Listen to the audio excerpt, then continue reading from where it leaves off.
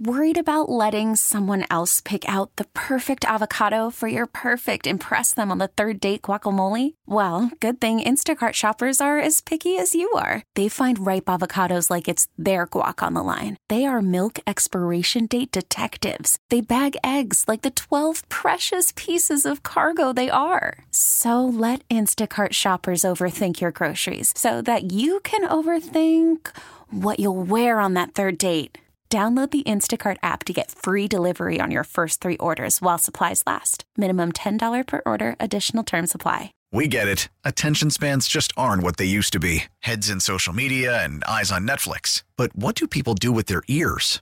Well, for one, they're listening to audio. Americans spend 4.4 hours with audio every day. Oh, and you want the proof? Well, you just sat through this ad that's now approaching 30 seconds. What could you say to a potential customer in 30 seconds? Let Odyssey put together a media plan tailor-made for your unique marketing needs. Advertise with Odyssey. Visit ads.odyssey.com. Good morning and welcome to another edition of Better Living, a show that focuses on people and organizations making a big difference in North Texas.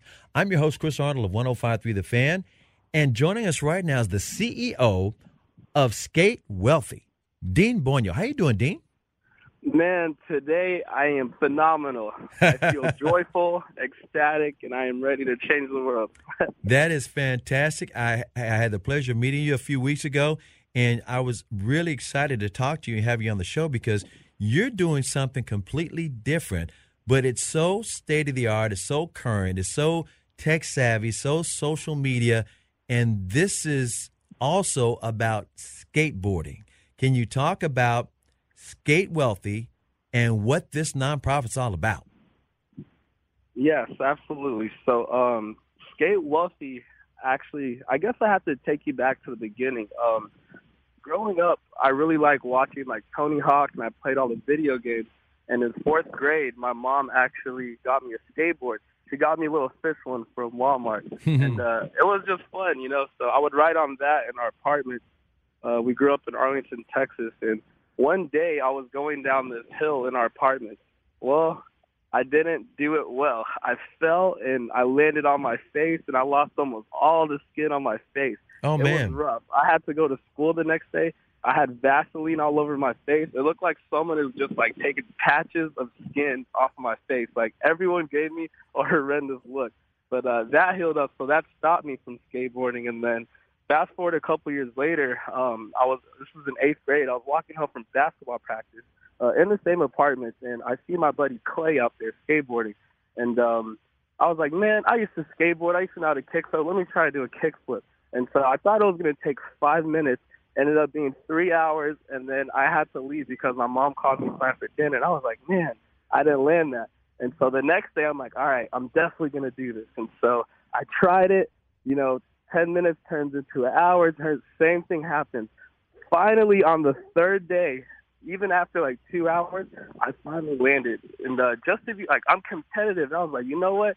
I did not just put in 3 days of work to land this one trick to stop. And so I just decided to keep going from there. And it's been a beautiful journey. That's kind of like the beginning.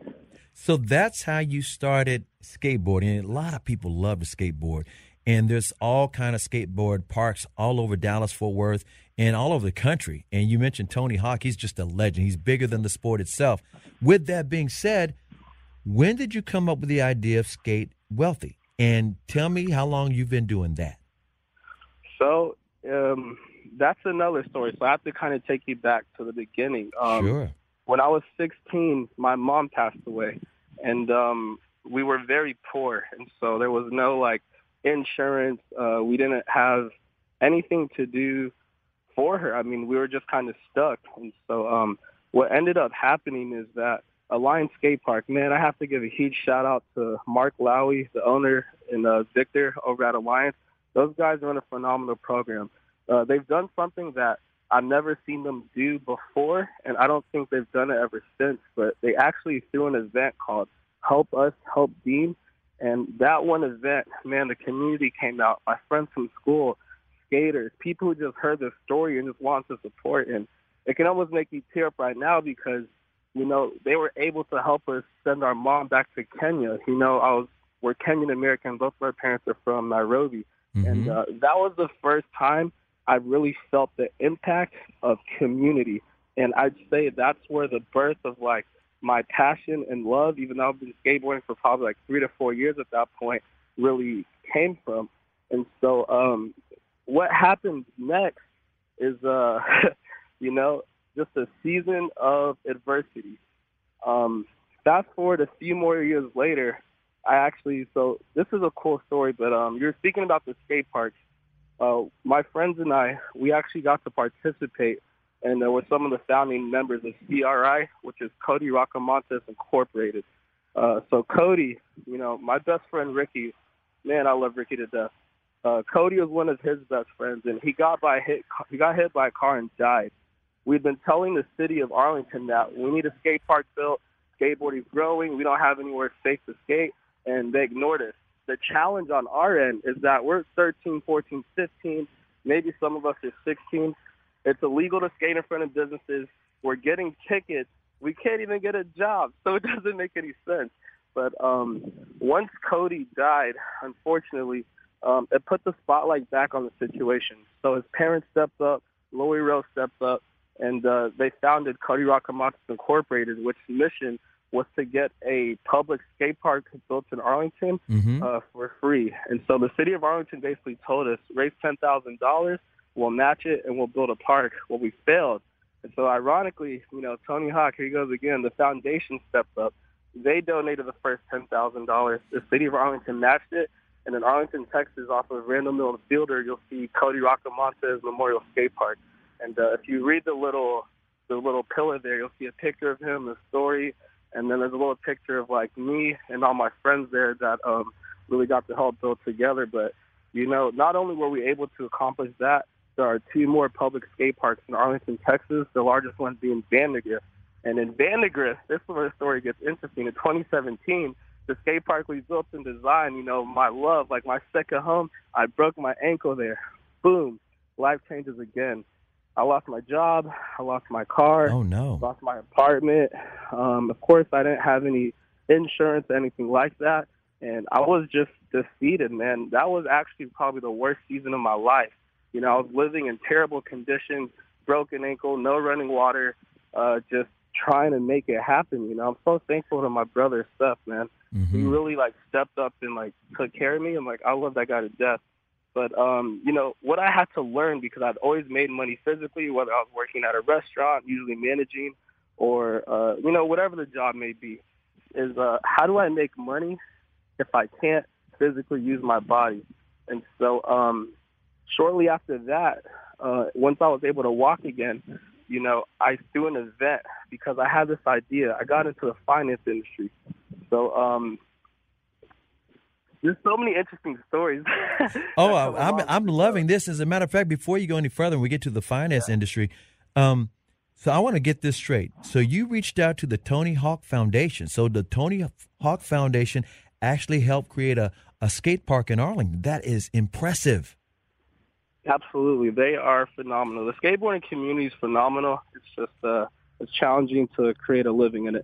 Oh, yeah, I can imagine. And the thing I find so interesting, there's so many people who skate. And it's kind of like it's its own bubble. It's its own community. And it's not only, you know, across the country and DFW in particular, but it's global. Like I said, Tony Hawk is a legend. He's bigger than the sport, and there are so many people. It's kind of like saying, okay, I'm a gamer. And then you find out, oh, wait a minute, you play Fortnite? Oh, I play, and you just go through I play Madden. Or, you know, you go on and on and on, and you find out, wait a minute, there's a lot of people who relate and communicate on that particular level. So let's go back to the financial part about it, because you said all of a sudden you got a financial education. Yeah, so I threw an event. It was my first company. It was, you know, we threw an event, and the idea was to bring financial literacy into skateboarding. My now business partner and mentor came up to me, Arnold, and he was like, man, this is such a cool event. It was actually at a Lion skate park. They're doing a cool event. I think it's called Mondays Don't Suck. But, you know, he was like, do you have a financial planner? I was like, no. I was like, what's that? That sounds cool. And so he invites me to the office to meet his financial planner. And when I walk in, it's this gentleman who's also my mentor and other business partner, Conrad. And I was like, Conrad, I know Conrad. I met Conrad many years before. I used to work at this place called Cowboys Customs in Arlington. And he walked in there to get his car fixed. And so he was sharing with me what he does. We exchanged numbers, and I never really thought twice about it. And so we ran into each other a few years later, and he did what we call a wealth checkup. And he was able to show me my finance in a way that was fun, easy to understand, and it just made so much sense to me. By the time the meeting ended, I was so thankful. I was like, man, here, I think I have like $60. Take it. He was like, no, don't take it. And I was like, wait, what do you mean? You just helped me out so much. You don't want money? And he was like, nope, I'm good. Just keep this. This is for you. This is for you to understand. And I was like, that's wild. Well, how do you make money? And he was like, I mean, I help people. I'm a business consultant. I build companies, and I help businesses and families with their personal and business finance. And I was like, interesting. I want to do that. He was like, do it. I was like, for real? He was like, yeah. So I literally quit my job a week later at the call center, and I just literally started following him. And this was in 2017. I had no money, no experience. I just knew he was really smart. He had his demeanor is he's just the next level leader. He is, the epitome of top tier entrepreneur. But, so 2017, we get into business consulting. He introduces me to, our practice company. And then from there, he basically asked me, like, Dean, do you trust me? I said, yes. I'm only 3 months in. I'm building big. I'm winning awards. We're helping families. He introduces me to a gentleman by Christian Collada. Now, Christian is the co-founder of our current platform, and this is a very strong platform that we founded in 2018. We have a national team at this point. So, Christian, Arnold, Conrad, these have been the mentors in my life that have helped guide me, even through the worst seasons of my life. I mean, I've been through so much homelessness, no money, just no vehicle. Every one of those things, like, I've lived there for, like, the past, 4 to 5 years, all while building as an entrepreneur. And so the wildest thing is, it's the craziest feeling in the world to call yourself an entrepreneur, yet you're struggling financially. Am I a young professional? Yes. Did I need more guidance? Yes. Should I follow the system? Yes. But I didn't. I'm kind of arrogant. I like doing things my own way. I've given Conrad. Believe it or not, some of the most successful people in the world do things their own way, and they're successful because they think outside the box. No, absolutely. I've literally given Conrad hell. So I don't know if I can say that or not, but you did. It's okay. He stuck by me this whole time, and he's still there for me. And I was actually talking to him this morning, and so what we've been able to build is very powerful. We've been able to generate six-figure earners, some a little bit more, and it's just really, really powerful. So how does skate wealthy start? I knew that one day eventually, because I've been skateboarding for over 12 years now, or about 12 years. I was sponsored for 4 years. Some of my friends are the best of the best in the world, literally. Skateboarding is huge. It's actually, if I remember correctly, don't quote me, but the fifth most participated sport in the world, only behind football, baseball, basketball, and soccer, not necessarily in that order. And you would think that someone would have had the idea, because of how dangerous it is to help skateboarders make money, or help them with insurance. So you would think there would be insurance for skateboarders. There's just not. You know what? You just struck a nerve with me. You're right. It's a very dangerous sport. That's why it's so impressive when skateboarders do the different acts or stunts or the moves that they do, and people do get hurt. Can you talk about the various injuries that guys sustain? You said you broke your ankle. People know about Dak Prescott with the Dallas Cowboys breaking his ankle. That's like a common occurrence in the skateboard world, right? It happens all the time. My best friend, Jordy, he's a phenomenal entrepreneur as well. He's broken, I believe, both arms, both legs, or both ankles, twice. Wow. He's chilling now. Now he likes to play golf. He still skates. He always says he'll beat me in a game of skate. I really doubt it. If you hear this, Jordy, we can run it for $100. You realize, so to get back to the injuries, you realize, wait a minute, all these different skaters are getting hurt all the time. You've actually lived it, and there's not any real insurance. This is not like the NFL, NBA, or Major League Baseball where, we've got, these things. We got to get you back out there, and we got insurance, and we got programs, we got trainers. You guys, because like you said, it's like you're on your own. It's almost like you're golfers. You're on your own, and you have to come up with these things, and you have to rehab alone. Can you talk about that process and then how you decide to put one and one together and come up with two?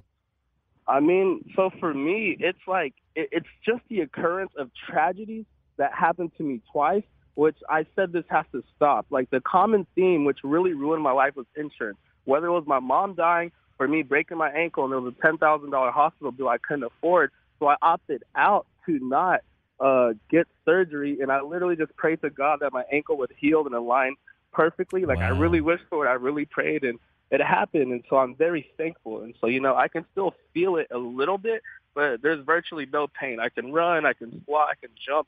I'm just extremely grateful. But, what's interesting about skateboarding is that skateboarders are actually primed to be top entrepreneurs because of it's just the way it's structured. In skateboarding, it takes years of discipline, failure. Eventually you land, and you're like, wow, that felt good. So if we're using sales as an analogy, you're getting rejected. You close the deal. Wow, that felt great. What did I do right? What did I do wrong? And then you go out and you try it again. You learn consistency. You learn dedication. You learn hard work. And more than anything, you have to persevere to get your personal goal. These are all traits that any human on this planet, if they align with, will help them progress in life. And so that's really, really powerful. So if we're able to transfer this mentality of the same discipline and consistency it takes to become a great skateboarder and to entrepreneurship, that is really powerful. And that's the core of our program, being able to stretch people's mind, expand their vision, and allow them opportunities to change their life. The programs that we offer are 100% complimentary. It doesn't cost skaters money to get a well checkup. Our financial professionals have over 10 years in the industry, and they are absolutely the best of the best. That's just one half of it. The part where it gets better is that we are able to help skate. Like, our goal at Skate Wealthy right now is to distribute $1 billion in government grant money to the business owners in skateboarding. I have a contract with the number one company in the United States that's helped 13,000 companies in the last year and distribute about $1.5 billion of government tax fee grant money. Wow. That is huge. Does it cost me or a skateboarder money to also join me on this mission? No, it doesn't.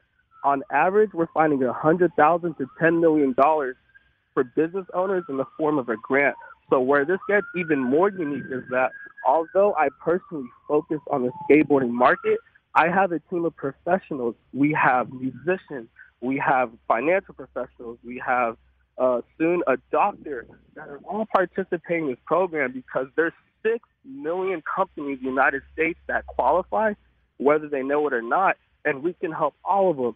And so instead of competing against other skateboarding companies and creating more competition, I said, why not support entrepreneurship, be able to put money back into the industry and create more companies together? And so essentially, we're just a government aid financial service group. And our goal is to empower the average skateboarder into infinite possibilities. So to wrap that up simply, all we do is provide the tools and resources skateboarders need to become financially independent. I have very stable and very serious platforms supporting this. It's just about a matter of spreading the mission, which is why I'm so grateful and thankful to talk to you, because we can help skateboarders in all 50 states. This is amazing. This is mind-blowing the way you broke this down. It's about knowing where the grants are and then giving the skateboarders who have that startup mindset. They have that entrepreneurial mindset anyway. In other words, they're not afraid of failure because they never quit. It's very simple. And yes, we are either giving away money or we're protecting your money and your assets.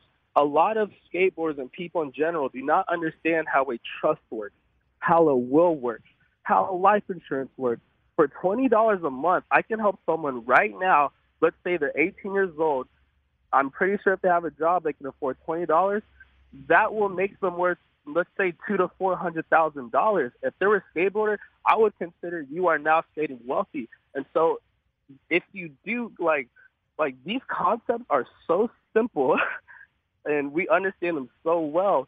But the goal is to help skateboarders understand, because skateboarding is the most severely neglected, in my opinion, market in the sports world. I know so many professional skaters that end up burned out, crashed out, drugs, alcohol, prostitutes, you name it. You hear the stories all the time. The skate shops are struggling. What we're able to do is not only help our friends and family receive a tax-free grant, even if you just want to work on your personal finance, we're able to help that too, but we have the best of the best supporting us. And so this is very unique.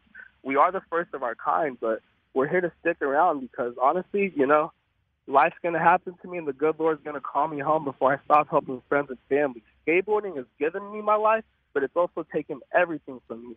And so I'm very dead set on, helping as many people as possible. I can tell. We're talking to Dean Bonyo. He's the CEO of Skate Wealthy, and Skate Wealthy is an organization that's taking care of a lot of different skateboarders, but more importantly, a lot of young people who need an opportunity to be entrepreneurial, but more importantly, to take care of their finances so they don't become burdens to not only their family, but to their communities. So in the skateboard community, the skateboard world, the skateboarders out there, how do you guys interact? I'm going to simplify this thing. I know you guys text each other. I know you guys meet up at the skate parks, and I know it's always weather related, but I mean, it's almost like I want to try to paint a picture for all of our listeners here. It's kind of like if you're a minor league or little league baseball player, or parents who have kids that play baseball or pick up basketball, in the gyms, and or even youth football. It's the same kind of group. It's the same kind of camaraderie. Am I wrong? Please kind of paint some pictures for a typical day in the life of a skateboarder or a bunch of guys who skate. So your analogy to, let's say parents sitting down on a soccer field to watch their children. There you go. Because what the common denominator is the soccer ball, and everyone is there to support that. So whether you're an athlete or you're a parent or even if you're a coach, the soccer ball and the sport is what brings people together. The skateboard itself is what brings the community together, but the skateboarding community is very tight-knit, and it's very strong, but it's very closed off. Skateboarding was in the Olympics last year for the first time. It was supposed to happen in 2020, but COVID happened, right? Mm-hmm. So, this is crazy, but the entire U.S. Olympic team just actually quit. And the reason is, from my personal opinion, I might be wrong, I think there's too much corporate stuff going on, and skateboarders do not do well with corporate, There's companies like skateboarders support skateboarders, but you have to be a pure skater. It doesn't matter if you're good or bad. That's not the point, but it's the love of the sport. We all love skateboarding with our whole heart. So if you are a non-skateboarder, for example, and you come in and you want to launch a company, and I mean, there's been a lot of big, Nike is one of the people that jumped into the game, and now Nike skateboarding is huge, and it's generally accepted, but it's extremely hard to be accepted in the community if you're not a pure skateboarder. And so the reason why it's so important that I share this message is because there are a lot of people who know me in skateboarding. I have a very large network, and I'm proud of that. And these are literally some of my best friends in life, my brothers, my sisters, and we've had so many adventures. We've traveled, we've partied, we've been in the hospital crying because we broke stuff. We've been through everything together. What can I do next, If no one is going to help them, I'm going to help them. So I've taken 4 years to develop personally, practicing, building, learning how to present this information in a way that is fun, simple to digest, and that will be very impactful. And we got started less than 2 months ago, and here we are. We have a team of over 20 people with us as well. So we're just getting started, but we're ready to take off. This is an incredible story. And you mentioned the mindset of the summer Olympic team, the skateboarders all just quit. Your mentality, the mentality almost seems like the U.S. skiers, the downhill skiers.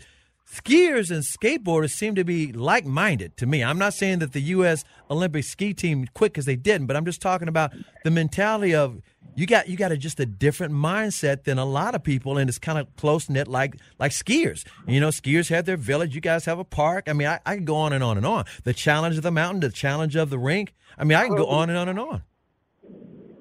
Absolutely. So, the most important thing, we're about to kick off our marketing campaign. This isn't about selling because it literally doesn't cost people money to participate. And, our main mission is to give away this grant.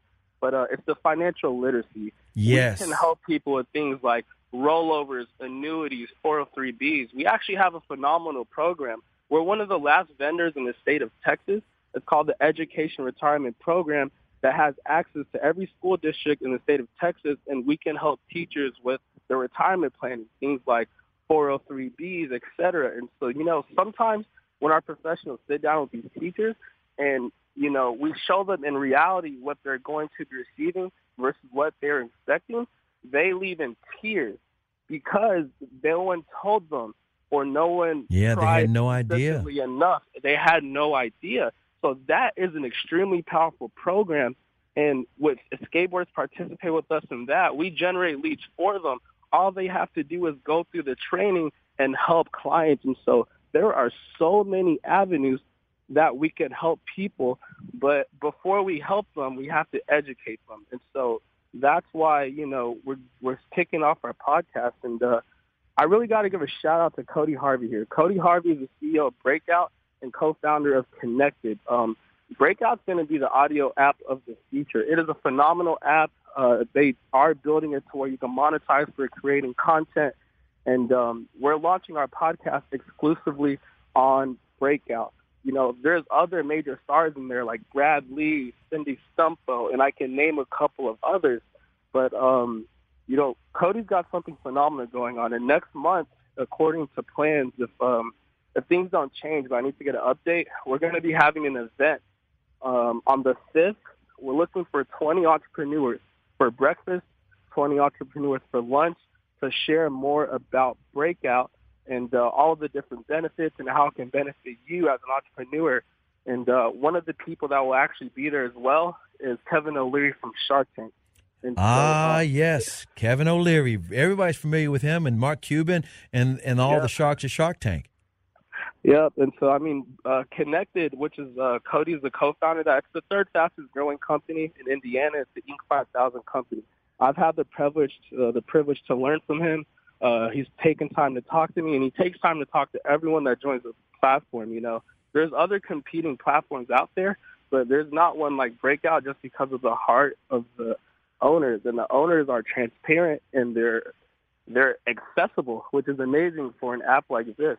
But if you are a serious entrepreneur and you would like to be invited to this event, go to Skate Wealthy Instagram, exactly how it sounds, and DM me Breakout. But for all of the information I've shared, I know I've shared a lot, but if you simply just go to Skate Wealthy's Instagram, you'll find all of the information I just shared. And if you're a business owner, if you have 5 or more W-2 employees, I would highly encourage you to apply for the grant. It does not cost you money to apply.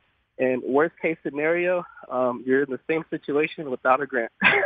Exactly. It can get no worse. And the thing I love about what you're doing, Dean, is the fact that you're helping people help themselves, because financial literacy makes you no longer a burden to your family, your community. You can help yourself, which means that you're not a burden on society. That's the bottom line.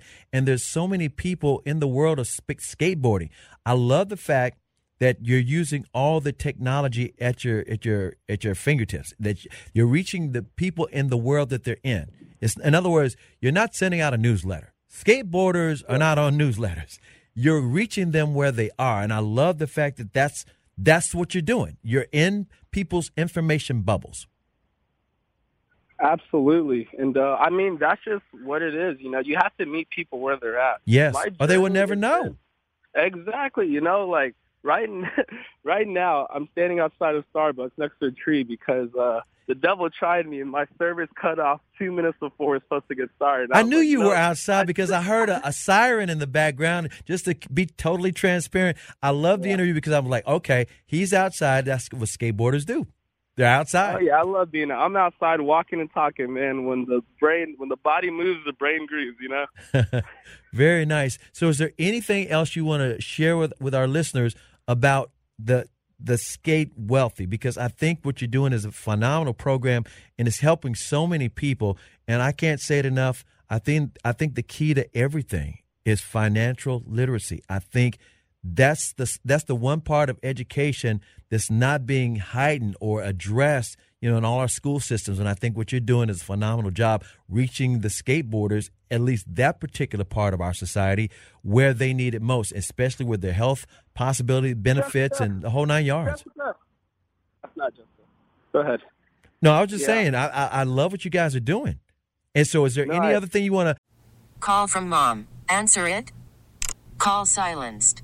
Instacart knows nothing gets between you and the game. That's why they make ordering from your couch easy. Stock up today and get all your groceries for the week delivered in as fast as 30 minutes without missing a minute of the game.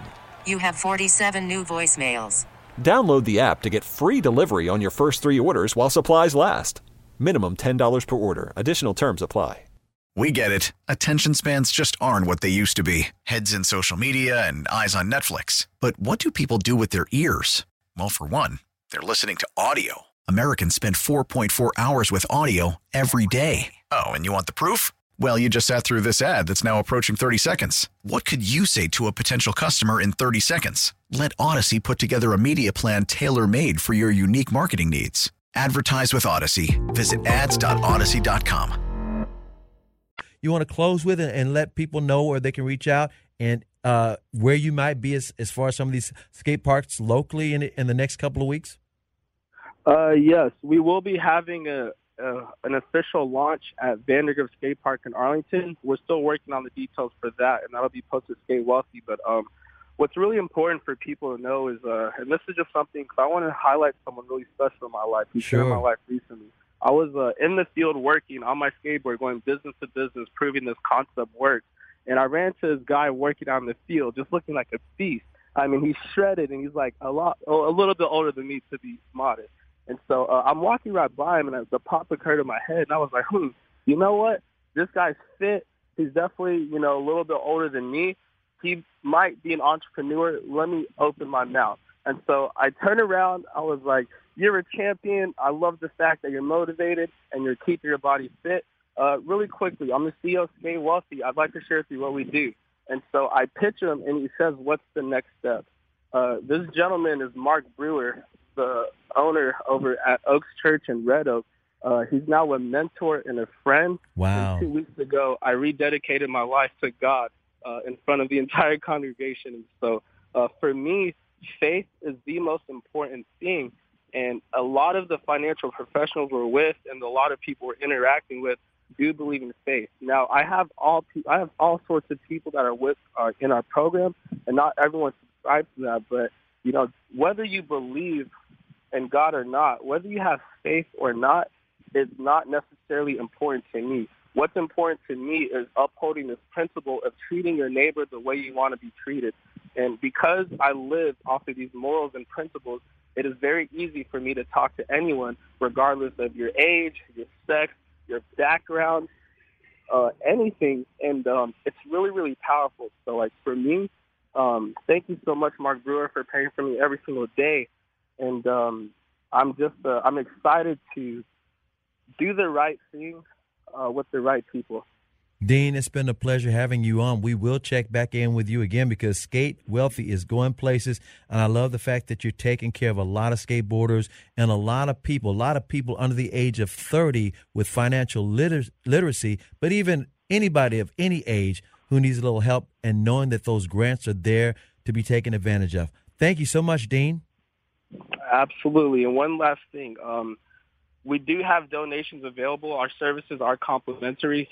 We're on PayPal. If you would like to donate to support the cause, You can read the information on our Instagram, but you can PayPal Skate Wealthy, and we would really appreciate that.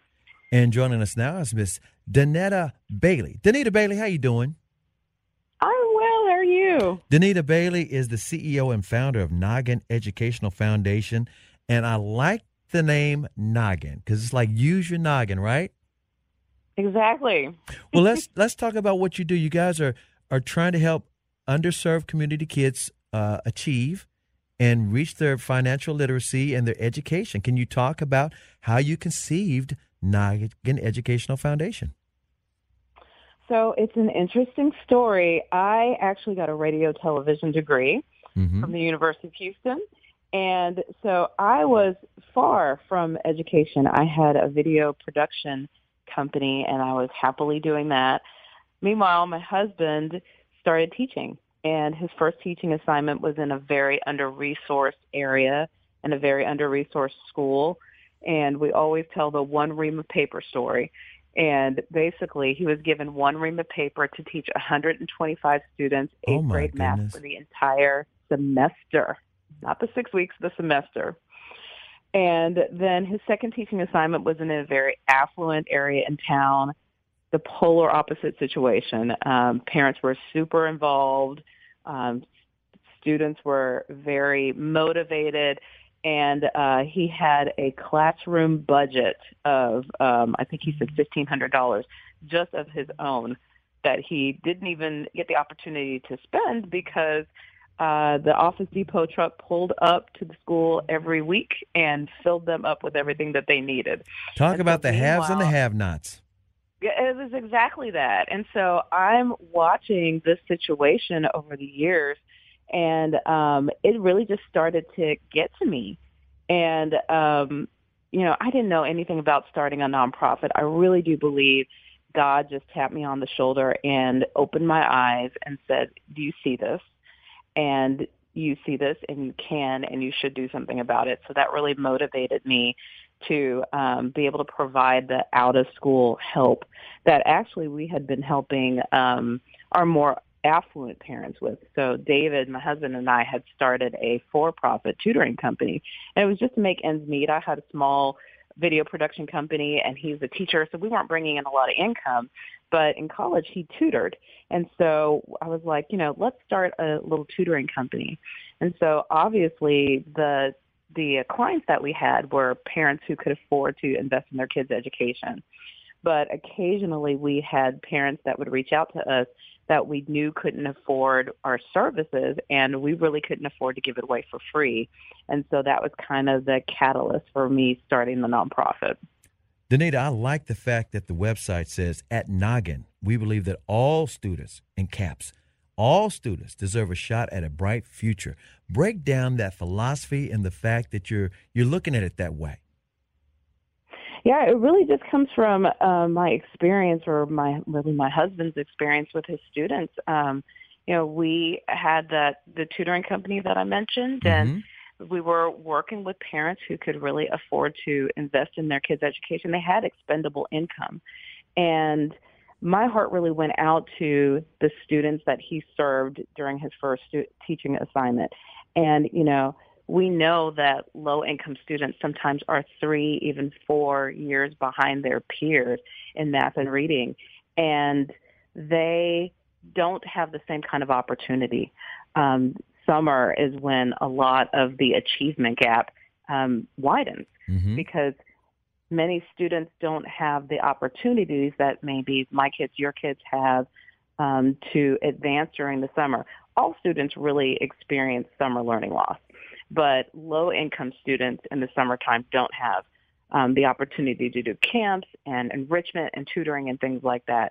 And one of the things that I realized from just observing my husband over the years with these two groups of kids is that there's not really much difference in the students that he worked with. Each kid has purpose. Each kid has talent. Each kid could have a bright future, but there was a vast difference in the resources that were afforded to them. And so that's really where that came from. We really believe because everybody has the opportunity, or should have the opportunity to excel and to exceed. And that's why we believe that all students really deserve a shot at a bright future. So when you first started, let's talk about the challenges you had. What was the greater challenge? The fundraising part of it, or the fact that you tried to reach the kids who weren't getting the better education or being able to have the opportunity to learn at the same level as some of the more affordable educated kids? Can you talk about those challenges when you first started? Yeah, I mean, the fundraising for sure was the biggest challenge that we had to overcome. We had a for-profit business, and actually at that point we had two for-profit businesses, and we knew nothing about the nonprofit sector. Mm-hmm. And I always said, even though I was a business owner, I hated sales. I hated to have, I never wanted to do Mary Kay or any of those other things, because I didn't ever want to ask people for money, even though that's kind of a better situation when you're giving them something for their money. Right, I know what you're saying. No one likes that. You put like this, you have to have a certain comfort level to be asking or trying to sell it, so to speak. Not everybody's a salesperson. Sure. Yeah, and I definitely would not have put myself in that category. And so when I was tapped on the shoulder to do this, I was like, okay, I'm going to have to figure out how to get over my fear of the ask. And that first summer, we had decided, or really it was like in the spring, we had decided we were going to start with our summer math and reading program. That's called SPARK. It stands for Summers Producing Academically Ready Kids, because we realized that so much of the achievement gap is impacted by what happens in the summertime. We decided to start with that, and we needed to raise $10,000. Right? Mm-hmm. It might as well have been $1 million, but. I spoke to a friend of mine who has been fundraising for a while, and she was like, you're going to, at this point, at this stage in your nonprofit, really you need to focus on people who care about you, who trust you, who know you, and you need to ask them for money. You're not trying to go to Targets and Walmarts and places like the that major and ask corporations, for money at this point. No, you're going to try to go to people who know you and your husband, and are willing to invest in what you do. And, so and know your heart and know your skill set. Yes. And trust us with their money, because they're not getting anything from it. Mm-hmm. They are really just, entrusting us to do good with their money. So that's what we did. We just made a list of as many people as we could think of. And got on the phone, told them what we're doing, and asked them. And, we had to really just get over ourselves. So my husband, he has the gift of gab. He has no shyness in him. So it was much easier for him to pick up the phone and call people. But it was not so easy for me. But I just had to remind myself, I'm not trying to line my pockets with this. This is what I was doing for the betterment of our society at the end of the day, and definitely for the kids. And so we ended up raising $12,000 for the summer that year. And we learned so many lessons that, I still use today. But that was our biggest challenge. And then also just trying to make the connections to work with the students, because we weren't a well-known organization. Nobody knew who we were. And so we had to just hit the streets. And originally we decided that we would target low-income apartment complexes. Mm-hmm. Some of your listeners may not know, but these apartment complexes oftentimes provide lunch and breakfast and a little bit of homework help to students at their clubhouses, right? Mm-hmm. Many of these students are food insecure, right? And so they depend on the school to help them eat and things like that. And so these low-income apartment complexes usually hire one woman to come in after school and feed the kids and help them with homework. And in the summertime, they come in the morning, eat breakfast, play video games, and then eat lunch and then go back home. And so that was kind of the low-hanging fruit for us, because we didn't want to have to find a place, rent a place to do it, and then we didn't want to have to advertise to find kids. Right. So they already have kids coming to them, so we basically adopted their kids for the summer and worked with them. How many apartment complexes did you start out with? we started off with 3 apartment complexes, Mm-hmm. and I think we did 150 kids that first summer. Wow, that's impressive.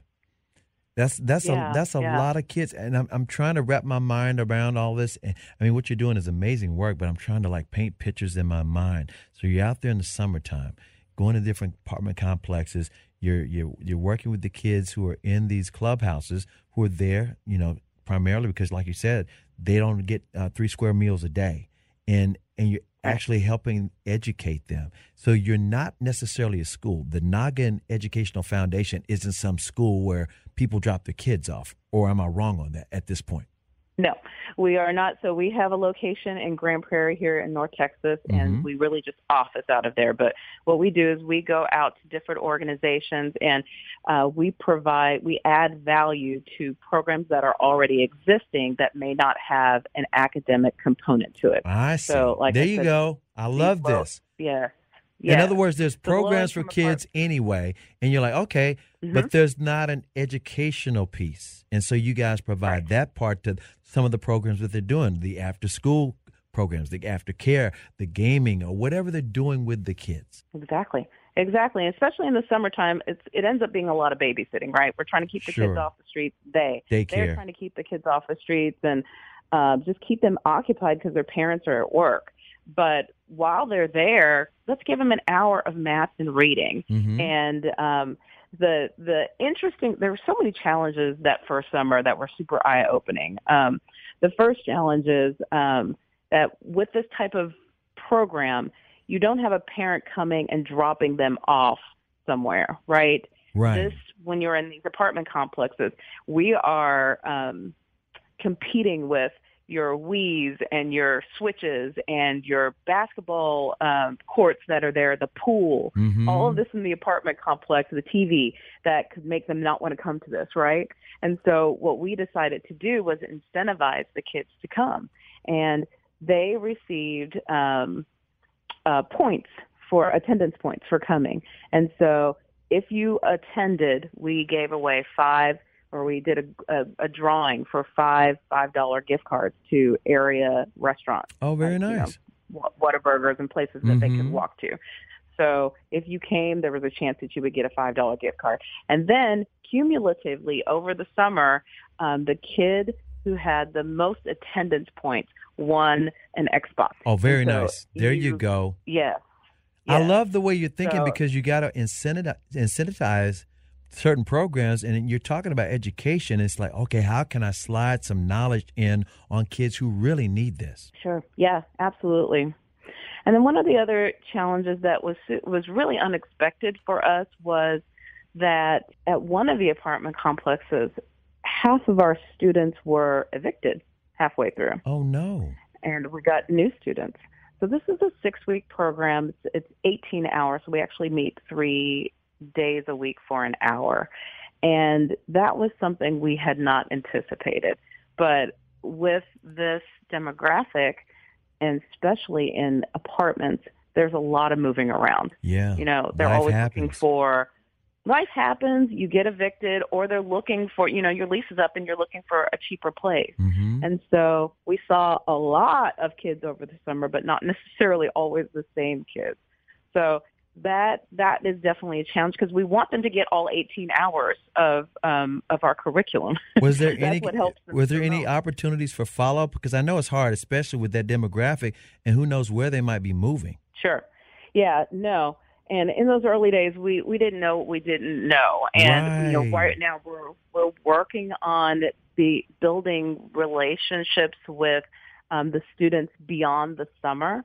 And we work with kids year-round. We also do, free tutoring. But the summertime kids, those are the most elusive for us because they're not really our kids. They're adopted kids. So following them into their school districts to see how effective the program was is more difficult because we really don't have the authorization to do that sort of thing. So we have people that are working on on doing that. And the great thing now is we actually have a great partnership with First Presbyterian downtown Dallas. And so we've been working with them. I think this is our 5th year that we've been providing our summer program to them. And so now we're doing some things. We're trying to build some things in place so that we can follow them, because they actually keep their students throughout the school year. So they're not just a summer program. They work with them year-round. So, there's so many lessons learned. We're only 7 years old, and we're just, trying to do everything that we can to be effective and to stick with our students as long as possible. But, sometimes, unfortunately, with this demographic, we lose people because they just kind of disappear into the wind, but we're working on it. But, you're doing this from your heart, and that's the most important thing. And this is what is so important. You actually feel gratification. I always say to a lot of people, educators are up there with first responders to me, because it's not like you're paid a lot of money to do this. You're doing this because you love to do it. You get some gratification about helping kids especially educate themselves and make themselves better as they get older. And so I know that's a lot of what you're doing. It's like from your heart. And that's probably why some of those situations where you could quit, you just don't. Yeah, a nonprofit is, especially building one from scratch, is not for the faint of heart. Yeah. But it truly has been the joy of my life. I wake up every day with purpose. I really do. I'm getting chilled and trying to choke back tears because I really feel so blessed to be able to do this. I really am able to impact people who need the help, the most help, by my daily job. I don't have a side gig. There's nothing else that I do. This is what I get to do. And it really is a blessing. It is a blessing. And again, because you're changing lives, one at a time. And I just want to know when you're able to find out, you've changed some lives or you've helped some kids out over the last 7 years or so. Have you gotten some feedback? I mean, as far as running into somebody that you helped a few years ago or some of the parents, or, I know in different ways you get feedback, but tell us a story or two. Oh, gosh. Well, we ask for feedback all the time. So we ask for, our summers, our tutoring sessions are generally 12 sessions. So halfway through, we ask them to tell us how things are going. One of the things we have started implementing in the last couple years is wrapping around the families. Mm-hmm. At first, we were just kind of throwing services at people. Like I said, we didn't know what we didn't know. But what we have come to understand more clearly is that there are so many things that impact our families that have nothing to do with education, right? Right. Illnesses and mental health and finances and just so many things. And so we've really made a concerted effort over the last 2 or 3 years to work with our families and build relationships with them, and not just, here's a service, and that sort of thing. So we're hearing much more stories than we have in the past. So one of the programs we have is our special education advocacy program. And this program was born out of a need that David, my husband, and I actually had. We have one son that has autism and another one that has that struggled with anxiety and depression, and both of them had services and accommodations at school to try to help them with those issues that were impacting their academics. Mm-hmm. Well, there's a meeting called an ARD at school, and parents that are your listeners that are listening that have kids in SPED or have learning disabilities know these meetings all too well. Mm-hmm. But it's a team of people made up of the vice principal, the students, teachers, the special education teachers, the diagnostician, and maybe a couple other people. So you go into this room full of people who talk to you in terms that you don't understand. And then the goal of the meeting is to come up with what's called an IEP, an individualized education plan, right? Mm-hmm. And basically this is all of the things that we've decided we're going to do to help this student to succeed and to overcome any kind of special need or learning disability that they have, right? Right. But a lot of times parents go into those meetings with nothing to bring to the table, without knowing what their rights are, and just it can be super overwhelming. And that was the point that we found ourselves in, is that we didn't know and we're not prepared for these meetings. The great thing, though, is that we are connected. We have a lot of friends that are educators, some that are special education teachers as well. And so we asked a lot of questions, and we eventually started coming to these meetings well prepared, right? Right. But David and I realized, we're like, okay, we're in education. Both of us are in education, yet these meetings are still hard. I still go to meetings sometimes years later after, that we've been in the special education program, and still don't understand what they're talking about after they've explained it to me 3 times. So long story short, we really just stepped back and said, how much more are our parents struggling in these meetings? And if you have a child that is low income, you can be 2 and 3 grades behind where you're supposed to be. You add a special need like autism or dyslexia, dysgraphia, any of these things to that, it's really an insurmountable thing to achieve academically. So we started this program. I'm really taking forever to answer that question. No, this is good information, though, because a lot of people are relating to you because they've been in these situations, whether it's their own kids or themselves or their parents or someone that they know. So, you came up with a program. Yes, so we came up with that program, and I recently was out and about and ran into a lady who said, "You're in Noggin," and I was like, "Yes," and she said, "Oh my goodness, my husband met you, and he found out about your art advocacy program, and the day before, I was up crying about my son because we had an upcoming art, and I didn't know what to do." Her son has Down syndrome, and she wanted her son to be in a general population program classroom. So with special needs students, sometimes you are in a special needs classroom with other students that have special needs, and then some students are able to be in, quote, regular classrooms with typical students, right? Mm-hmm. So she wanted to make sure her son was in a typical classroom. And there were some other things. But so we came to her right in the nick of time, and she threw her arms around me and started crying and said, "Thank you so much, because I just really felt alone.